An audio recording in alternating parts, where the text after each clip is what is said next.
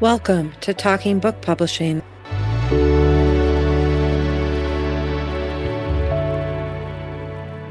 Hello, and welcome to Talking Book Publishing. I'm Kathleen Kaiser, your co-host, along with Adana Moriarty. And today we have Sheila Lowe, who is here.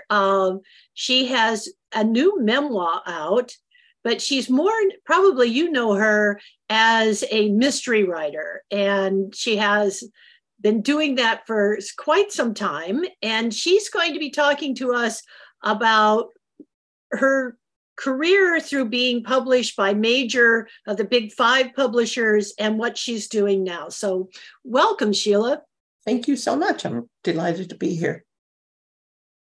Why don't you give us a little bit of a background on your publishing adventure, starting with your first book that got published and who it was with and how it's evolved to where you are now. My torturous path to publication. I actually have a lecture of that title. Actually, the first book was really easy to get published. I had an agent who had been referred to me by somebody else, and she got me to go to Chicago with her to the big book show. And actually, she wanted me to do handwriting analysis, which is my main career, to get people over to her booth. And she didn't ever do anything for me, and I ended up dropping her. But because I was in Chicago, I got a contact that led me to an acquisitions editor at Macmillan, and he was looking for a book on handwriting analysis. So I put together a proposal and sent it. And then I found out it was the Complete Idiot's Guide series. And I kind of had some qualms about that because, just the title. Some people really kind of hassled me about it. But then I thought, who else is offering me a $10,000 advance to write 352 pages, because they had a very, a format that you had to follow. Mm-hmm.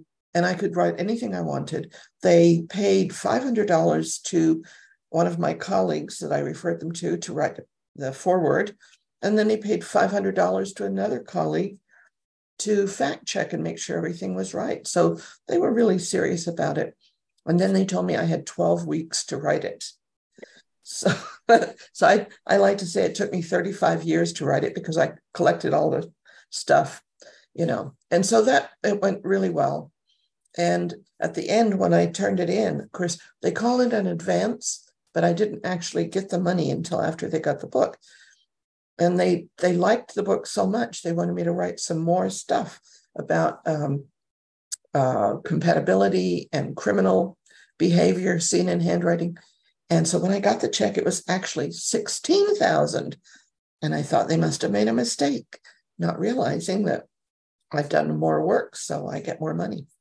So that went really well.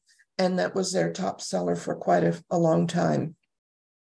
The next year, I got a request from a book packager to write a book for Barnes & Noble called Handwriting of the Famous and Infamous. So this, my entry into publishing was really quick and easy. And I did a book tour and all over the country, and I'm at my own expense, of course. But that was pretty good. But what I really wanted was to write a mystery and have a mystery published. So that took another 7 years. I had the book ready. It was Poison Pen, because, in my career as a handwriting analyst, if you write what you know, it's going to be a handwriting. And so I use those puns in the titles of the books. Poison Pen, Written in Blood, Dead Right, and so on. But it took 7 years, which, we can branch off and talk about that. But I had won a competition with this book in 2000. But when one of the editors who was at Penguin took it to his committee, they said, we like the story and the writing is good, but it's not strong enough. And cutting to the chase, what that really meant was there were too many adverbs. And looking at it now, I know that it really wasn't ready to go out at all. But eventually, a small publisher picked it up and they sent it out for review. and it got a starred review in Publishers Weekly, and they called it a dynamite debut. And so Penguin ended up buying the first 4 books. After that, yeah, I mean, shall I continue, or you have something to say? No, go ahead. That's really great. You got 4 books out of it. That's fabulous. Yes, I got the first 2 with that, because of that publisher. They bought them from that publisher, the small one. And then the next 2 they wanted. And I thought, well, I've got 2 books out now, fiction.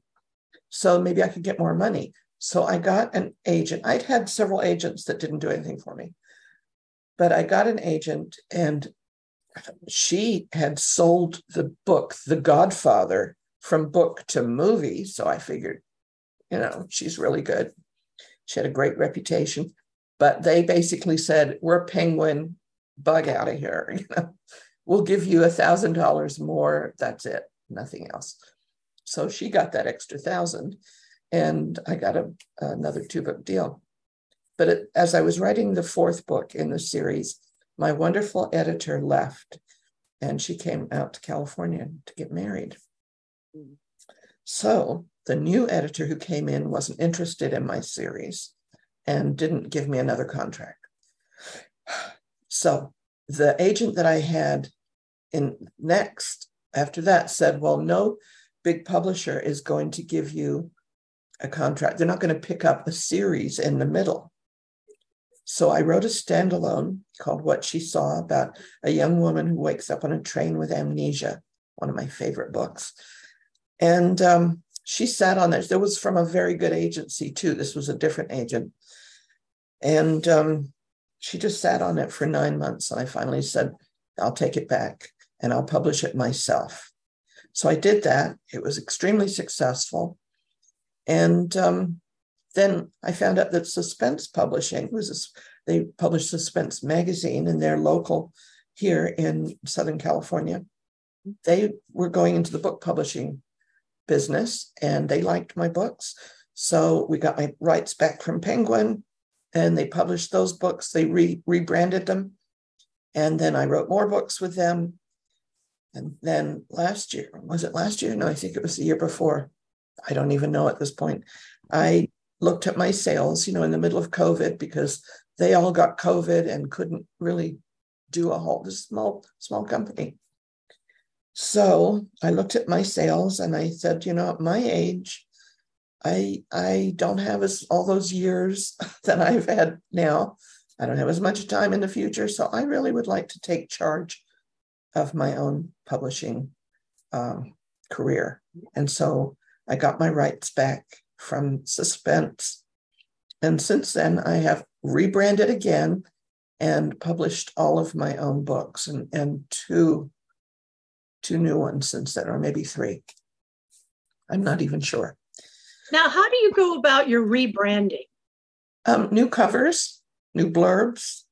And one thing I found out that was very important, last year, I hired an expensive consultant to see what I could do to make my books sell better.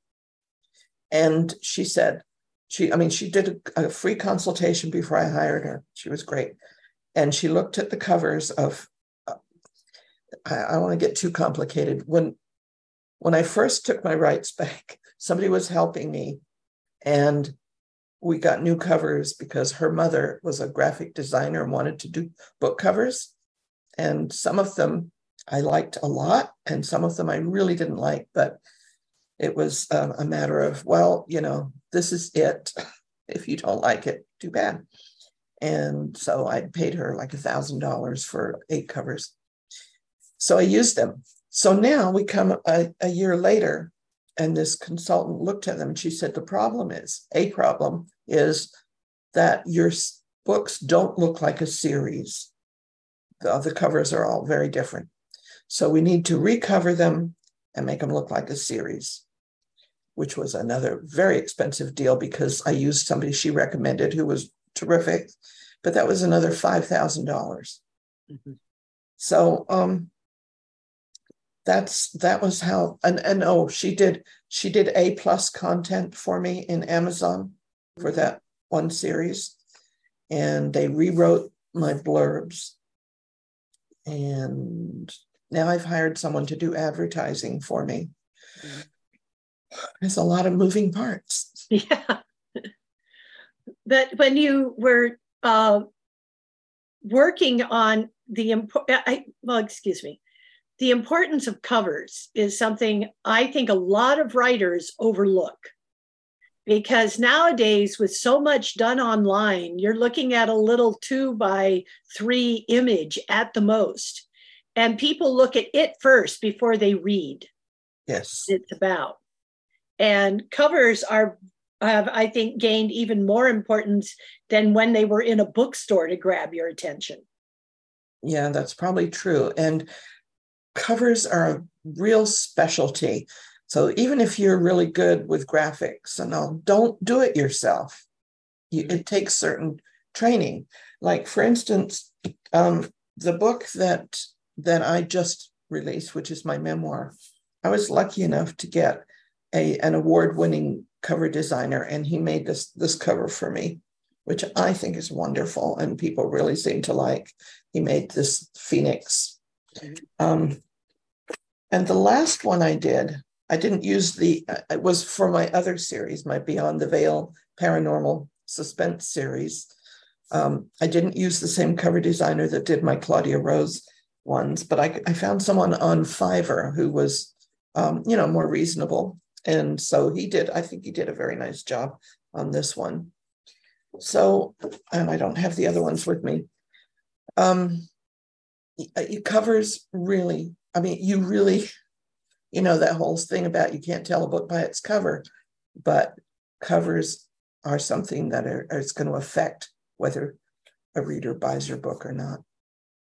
I have a question in this process of kind of republishing, multiple times.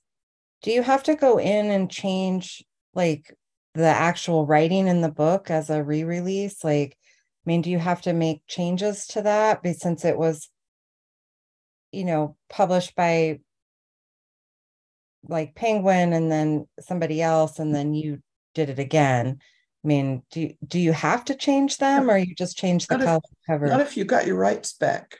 Now, in getting rights back, like, you do need a different cover unless you want to pay the previous publisher for your cover. They're going to charge you for it. But I decided I wanted new covers. And I did rewrite all of my books in about 2 months. And that was a tour de force. But I did that because I feel like I know a lot more. I'm a better writer now than I was when they were first published. And I found that has helped, because most recently, Poison Pen, the first book in the forensic series, I have written 100 times, republished. But in the advertising, the person who is advertising for me puts like a big chunk of the first chapter in the ad, in the Facebook ad. And when I rewrote the first chapter, especially, there was a 5% bump in sales right away. So people are reading that new first chapter, and it really worked. So I've done that with several of my other books, not all of them. I've done an edit on all of them, but not a major rewrite like that. So how many total books have you sold? Well, according to Amazon and my records, it's around 400,000. Mm-hmm. Over how long?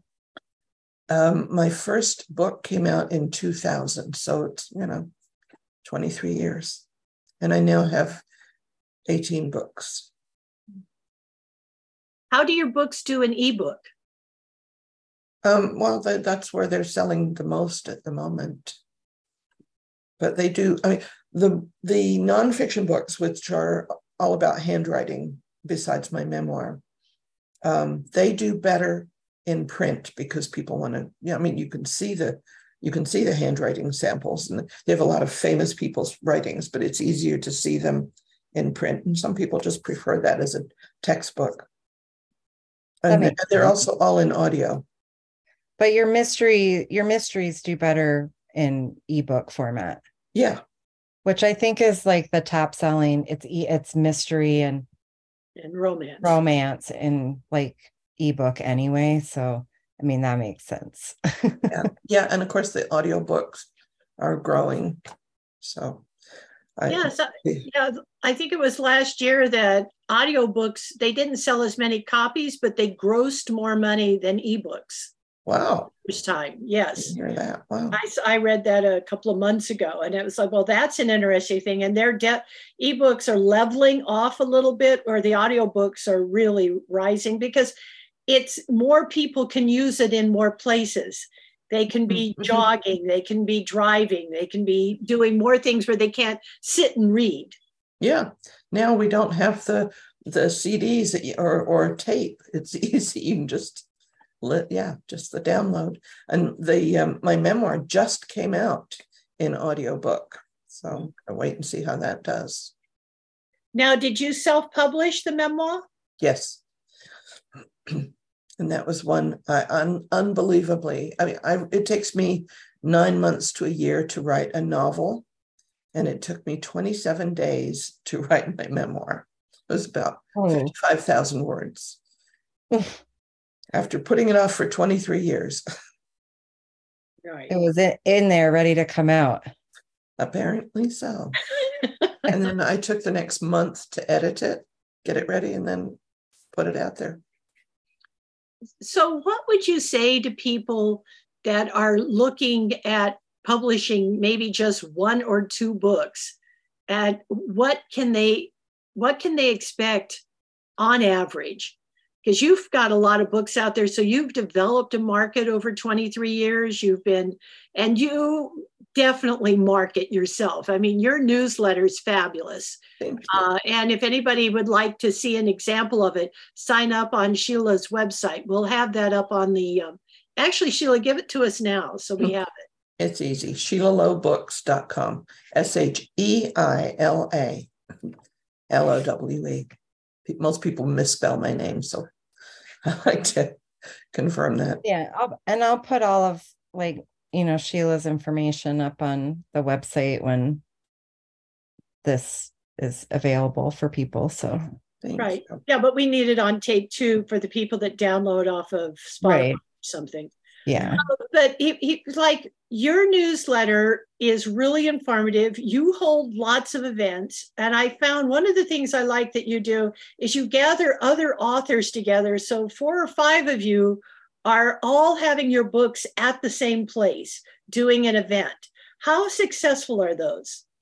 Are you talking specifically about my book launch parties? Yes. Okay, because what I usually do is to make it a networking event, and I like to include other authors. So, and the last couple I've had at restaurants, and so I've given them a table where they can sell their books. They've done very well doing that. And then we have door prizes, and I offer people, if you want to bring a door prize that's worth at least $20, you can have 30 seconds at the microphone and say whatever you like about yourself. You know, if you have books, you can talk about your book or whatever. I won't hold it to 30 seconds, but that's really actually a long time. Yeah, if you've gotten it together. And I find that I went to the one you had at a Mexican restaurant down in Ventura, which was Halloween, I think it was. Yes, it was. That was fun. And if you were the whitest ghost that ever has been. You had a great costume, great look. And it was fun, and seeing the other writers there, and they were all engaged. I mean, I walked around for quite a while, and all of them had people at their tables, and that might be something for authors that are listening to this to get together. I mean, we are not competitors. I try to explain that to people because we all have different stories. Absolutely. And to support each other, we need to support the community. I totally agree. And there is a really good book out. I have a chapter in it. Came out recently through Sisters in Crime called Promophobia. And it has lots of good ideas about promoting books, the things that have worked and haven't worked for many of us. So that's a good one. Why don't you tell, some people may now not know what Sisters of Crime is. Oh. Please explain it. It's a wonderful organization. Yes, it's not nuns with bad habits. It's mystery writers, and men are welcome too. We call them Mr. Sisters. And so we have meetings. There's an LA chapter. And right now, well, actually the next 3 meetings I think are going to be on Zoom. We call it our summer sizzle, and we get together with other chapters. So we all get on the same one. We have special guests, and we're having Sarah Paretsky, who was the founder of Sisters in Crime. And she's going to be one of the guest speakers. So if you go to, I think it's sistersInCrimeLA.org, you can get information. So there's that one. And also Mystery Writers of America. We have an LA chapter too. So that's MW, so SoCal MWA. And I'm not sure if it's .com or .org. Yeah. Mystery Writers of America is another excellent organization. It is. Very supportive. It's like university, that's where all the top authors are. And there are many top authors in Sisters in Crime too, but usually it's a different, Sisters in Crime has a lot of cozy writers, and other, I'm not a cozy writer, but I am a member, but that seems to be where a lot of them congregate. Whereas in Mystery Writers of America, they tend to be more suspense and thrillers and noir. Right. Have you found being a member of those organizations has helped you? Yes, I'm sure it has in many ways. I started a critique group many years ago because of people that I met at a Sisters in Crime, No Crime Unpublished conference. And yes, we have these funny little terms. And I've met lots of good people, and you go and you hear talks. You get good ideas, people to bounce off. They have, Sisters in Crime has a Guppies group, which is new writers. And so it's online and you can ask questions and get feedback. That's great. In the chapter, we have several critique groups that you can join too. Wow. So this Promophobia is a book. It's like a book from a bunch of members of Sisters in Crime that have kind of put together what's worked for them and what hasn't. Yeah, it's edited by Diane Valere, who has been a president of Sisters in Crime. That's a wonderful idea. Like, what a smart way to share that knowledge. And like each person, I mean, every path to publishing is so different. And I mean, even for yourself, I mean, from book to book, like, I mean, you just told us yours, and each book had a different journey to get out there. So I love that idea that to get together as a group and be like, this has really worked and this really hasn't. And I mean, we kind of do that at Writers and Publishers Network. It's like helping people not get lost in the process. Yeah, that's important to know that you're not alone. Right. There are other people who have had whatever experiences you've had, they've had. We share things. I think, whenever I'm asked what I would share with new authors, the most important thing I think is get a good editor. Even when I was with Penguin, I first had my stuff passed through an editor that I was paying before I sent it to Penguin. And as a result, they hardly ever had comments or wanted me to change things. But even, I have a friend who writes good books, but who says, oh, I don't need an editor. And I say, that's the mark of an amateur. Yeah. Everybody needs an editor. We can't edit our own work. You can't be totally objective. Yeah, name me one bestseller that didn't have an editor. Yeah, really. Some need more editing, but I mean, you can't be totally objective. And when you have looked at something 6,000 times, like you just don't see it anymore. And having fresh eyes pop onto it is going to pick up things that, I mean, you start to glaze over, misplaced commas, periods that are missing, whatever it is. I mean, entire paragraphs that need to be rewritten. And you have read it so many times that you're like, I don't really want to read this anymore and forget about it, you know? That's where an editor that's not you really makes a difference. Well, let's make sure that we're differentiating, because I mean, what you're talking about is copy editing, which is Well, so I mean, important. both. I mean, it's misplaced, like copy editing and developmental editing. I mean, Yes, those when are you read different. something so many times, like you just, as the author, can't be objective at at some point, you're like, No, I'm sick of reading this. yeah, You my need someone sister else to was do here. it.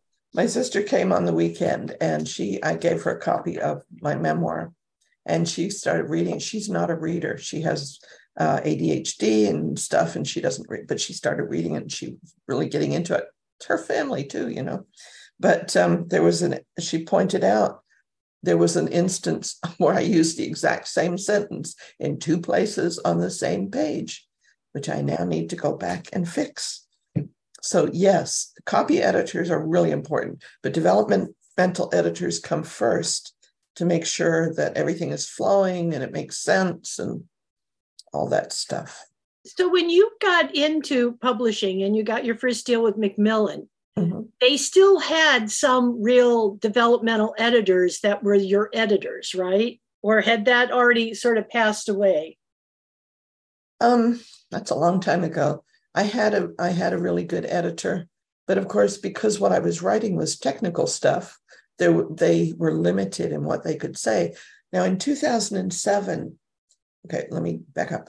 I said that they asked me to write more stuff when I turned it in. So I wrote another 100 pages. Well, in 2007, Macmillan sold the series, The Idiot's Guide, to Pearson Education. And they got a hold of me and they said, we're going back to the old format. We want you to remove 100 pages. So I said, okay, if you want to pay me again. And they did, not the same amount, but they did.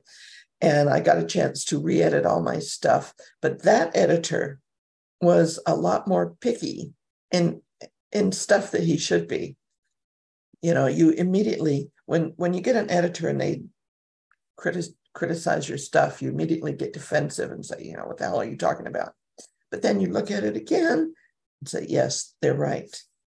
So, having that other eye is really important. It's vital. Yeah, I think that's the problem with authors as artists, is that you have you can't really see it. There's a difference between a painting and a book. And somebody criticizing a painting is one thing, but finding errors or things that are wrong, or telling you a better way to state something, you are getting the message across to you, but you're probably not to the reader. Another problem I run into often is that they hear it in their head a different way than what they put on the paper. And that's where that other set of eyes is really important. When in the 7 years that it took me to get Poison Pen published, when I finally got an editor, I mean, I didn't have an editor during that time because I didn't know what I was doing. I was just writing stuff and writing down my story. But it was this editor who pointed out that I had too many adverbs. But the other thing she pointed out that I didn't realize was, she said, your character is always feeling guilty, which was like me at the time. And she said, readers don't, it's okay to have flaws, but readers don't want a weak heroine. And so she pointed out those places. Like, yeah, I became conscious of that. So I wouldn't have known. And then after that, that's when the book sold to Penguin. That's a big lesson. Also the adverbs, that's something yes.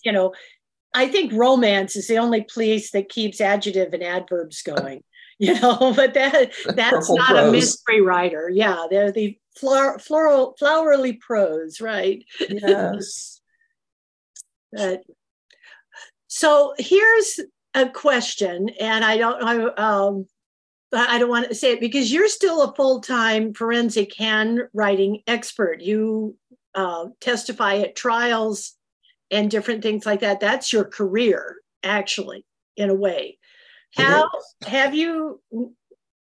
how would you say your income from the books, now that you're away from the major publishing houses that gave you advances, how do you feel your income from books is at sustaining a writer?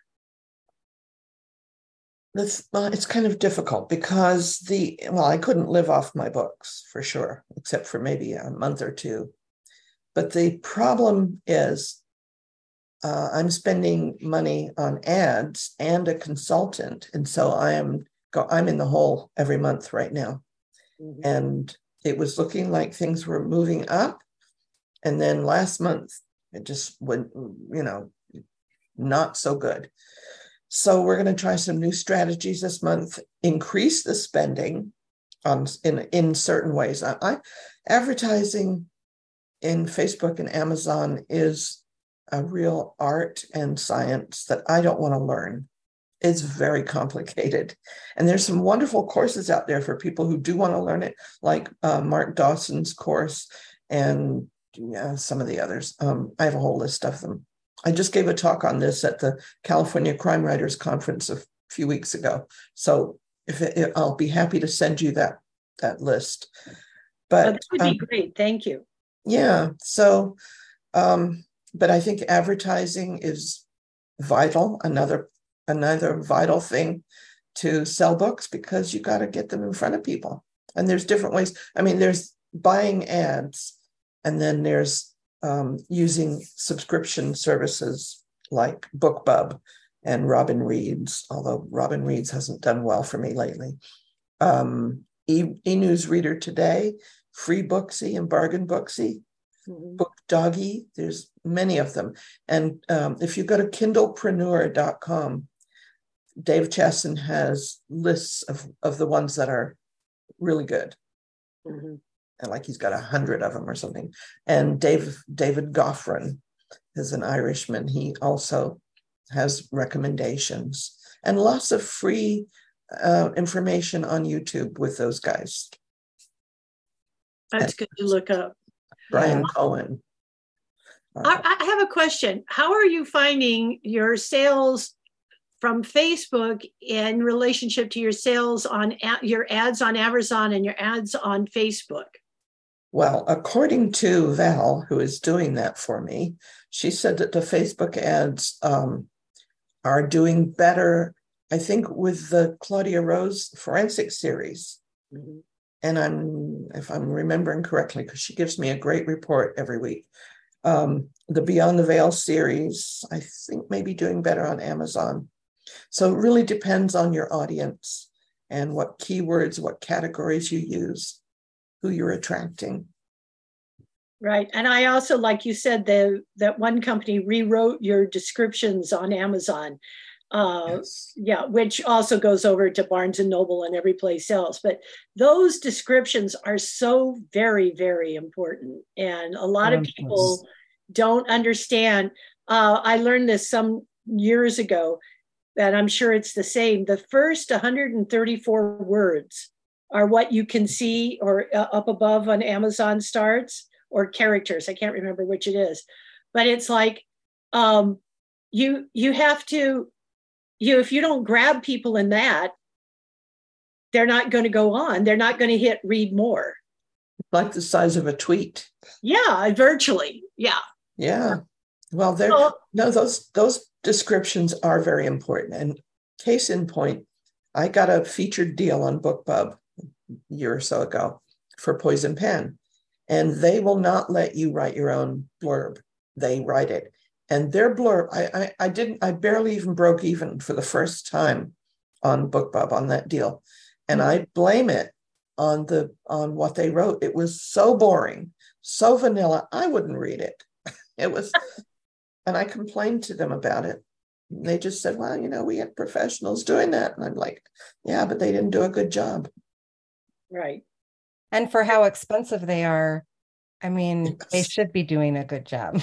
Yeah, it's for free. I just got another featured deal, and it's coming on July 21st. The book will be free during that week, and I'm doing promo stacking. So I've got like 6 different subscription companies who will be advertising a book, but it'll be on Amazon for free. It's called Outside the Lines. And it was like 800 and I think it was like 800 and close to $850 for that one day. Yeah. Whereas Book Doggy is like $20. Right. Of course, they don't have the huge subscriber base, but if you add enough of those up, you're doing pretty well. Yeah, that's really important. The maximum launch velocity of how many people are there, and it starts also raising your book up into the bestseller lists. Yeah, and you get reviews. Like I've had this experience just once with BookBub. The first time that book that I wrote as a standalone after I lost my contract with Penguin. I got a featured deal. At that time, it was like $350. And I made it free. I had 117,000 downloads of that book. And that led to 500 reviews. And I got royalties for my backlist the next month of $6,000. That one really paid off. Yeah. Yeah, because that's it. Especially with series, if people like the one they read, I didn't realize this was back in the early 90s. I was in the airport, and they used to the stores, and my plane was delayed. So I went to look for a book because I'd finished the one I was reading, and I grabbed it. It looked good. So I started reading it, and I was so taken. By the time I didn't want to leave the plane. I didn't want to stop reading when we landed. And the thing that, but that was number 10 in a series. And what did I do? I went back and bought 1, 2, 3, 4, 5, 6, 7, 8, and 9 because I was so taken by the story. And I kept reading those books for another 10 years every time they came out because I liked them. Mm-hmm.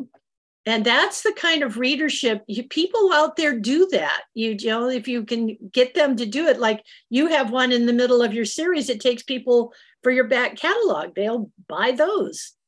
Yeah, that's the hope. I mean, if you only have one book, it's not going to pay to spend a lot of money on BookBub because if you don't have a backlist, unless you just want to get known. So that's a possibility too. So wait, I have a question. I mean, we run book promotions for clients often. And I mean, BookBub is very expensive and very hard to get into. I mean, it's very hard to get into.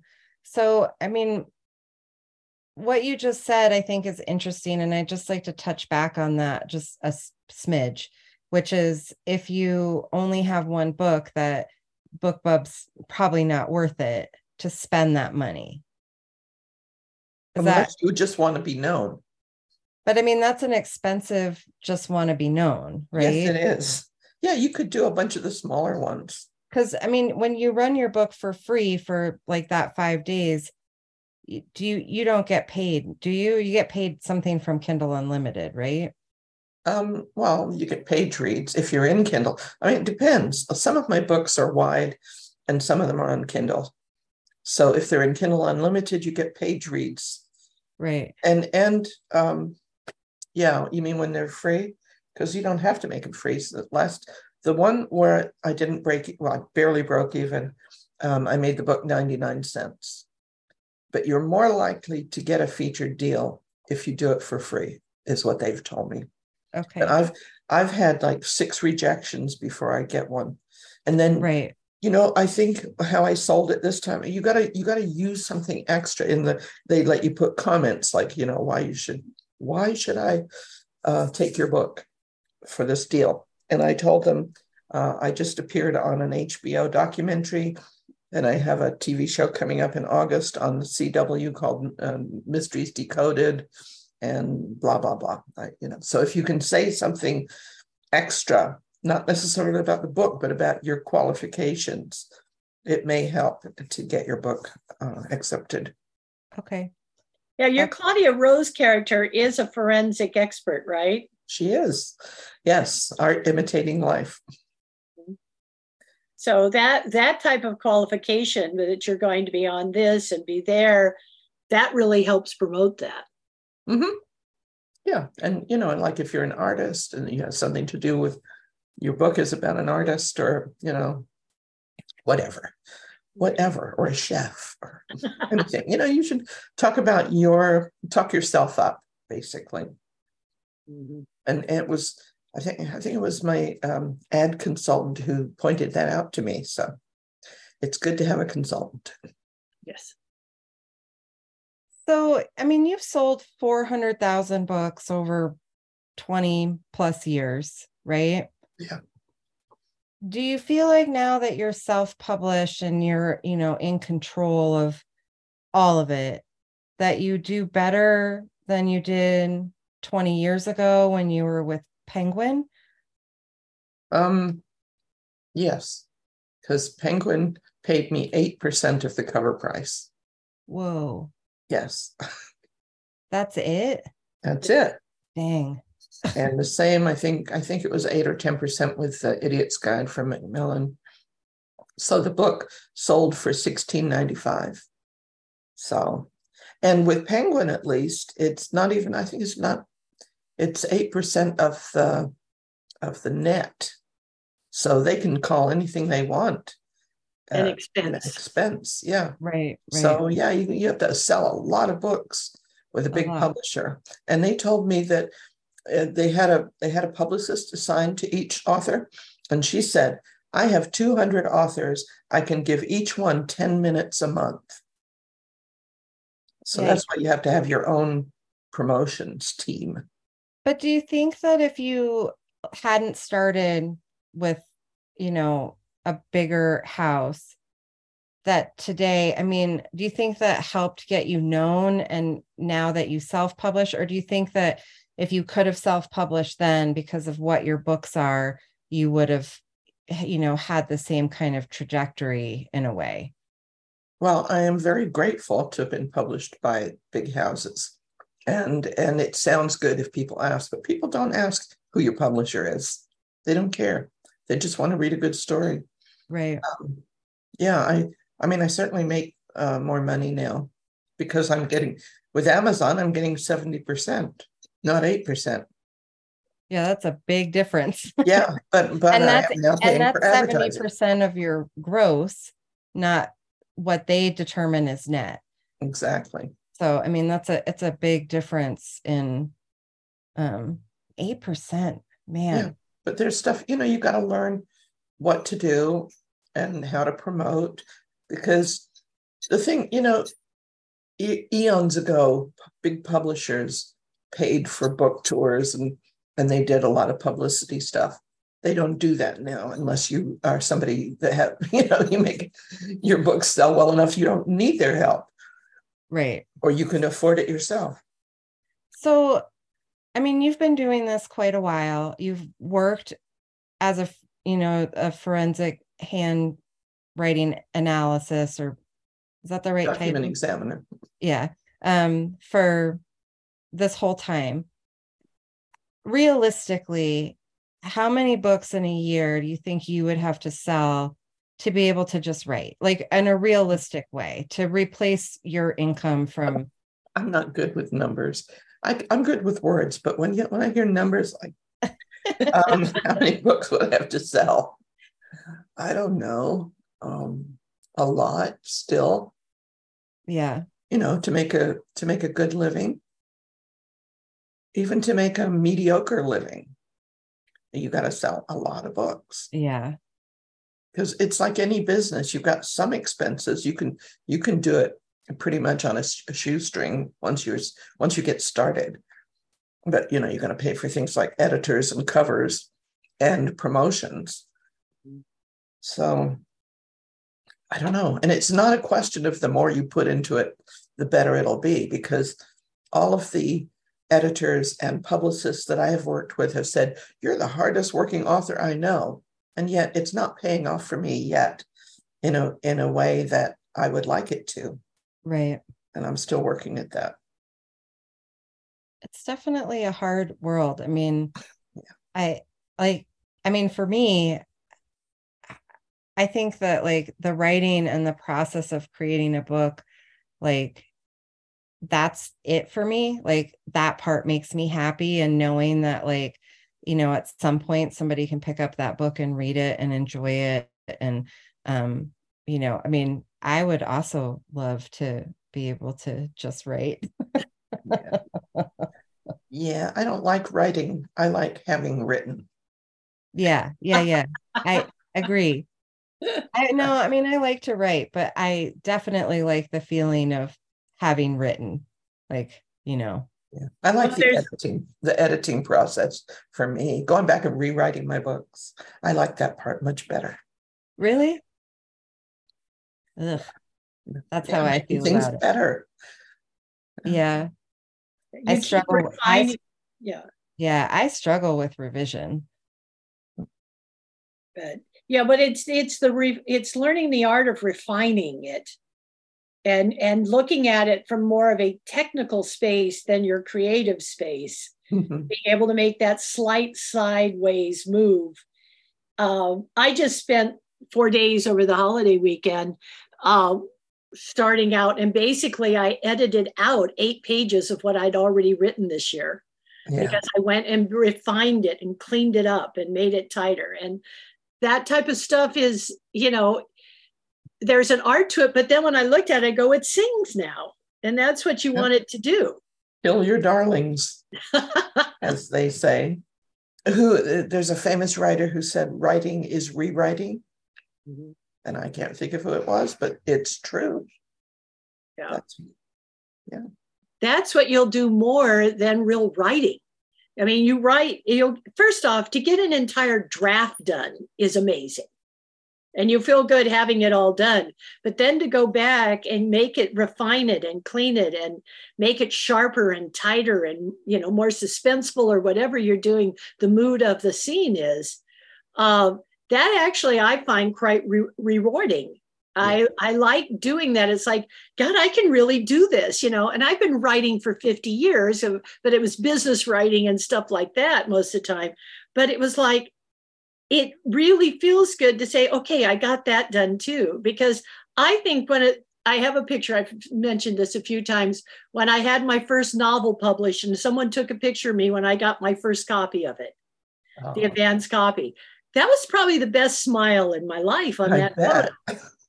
Because how few people start writing a book and never, first off, end a first draft, and then how many edit and get it published. That's a smaller and smaller percentage. And you really got to believe in your stories and what you're saying, I think, to keep going and like your characters. Yes, because if you don't, other people won't. You know what? I think there's the only thing better than getting your box of your first books is getting a box of your second book. I'll totally. I love that idea. Well, I think on that's a high note to end on. Everybody wants a box of their second book. That's right. A good feeling. Yeah. Well, thank you, Sheila. Again, give everyone your website so that they can learn more about you and your books. And I would suggest signing up if you want to see, if you're a writer, see a great newsletter, sign up for Sheila's newsletter. Thank you. It's SheilaLoweBooks.com. I also have SheilaLowe.com, which is about handwriting analysis. So people interested in that. And I'm having a party to launch my memoir. Anybody's invited, they can contact me, Sheila at SheilaLowe.com, for the address. It's at a private home this time, so I'm not publishing the address. And what's the date on that? Oh, July 18th. Okay. 5:30 to 7:30. I'm into 7, whatever. There will be wine. Oh, there will be wine. Well, that's an appeal to almost any writer. And people interested. Well, thank you, Sheila. Really appreciate you being here and telling us sort of your trail of tears approach to publishing. But you know what? You didn't give up and you're still doing it. It's true. I never know when to give up. So hopefully, you know what? I keep reminding myself of, God, senior moment, his name, the story of 3 feet from gold, about the miner who kept digging and digging for years and didn't find anything. And he finally gave up, and he didn't know he was only 3 feet away from the gold. So I feel like that is the metaphor for a writing journey. I mean, if you give up, you never know. Your next one could be the one. That's right. That's why we keep going. Yeah. Right. We're looking for the gold. Yes. All right. Thank you, Sheila. Thank you. Bye-bye. Bye.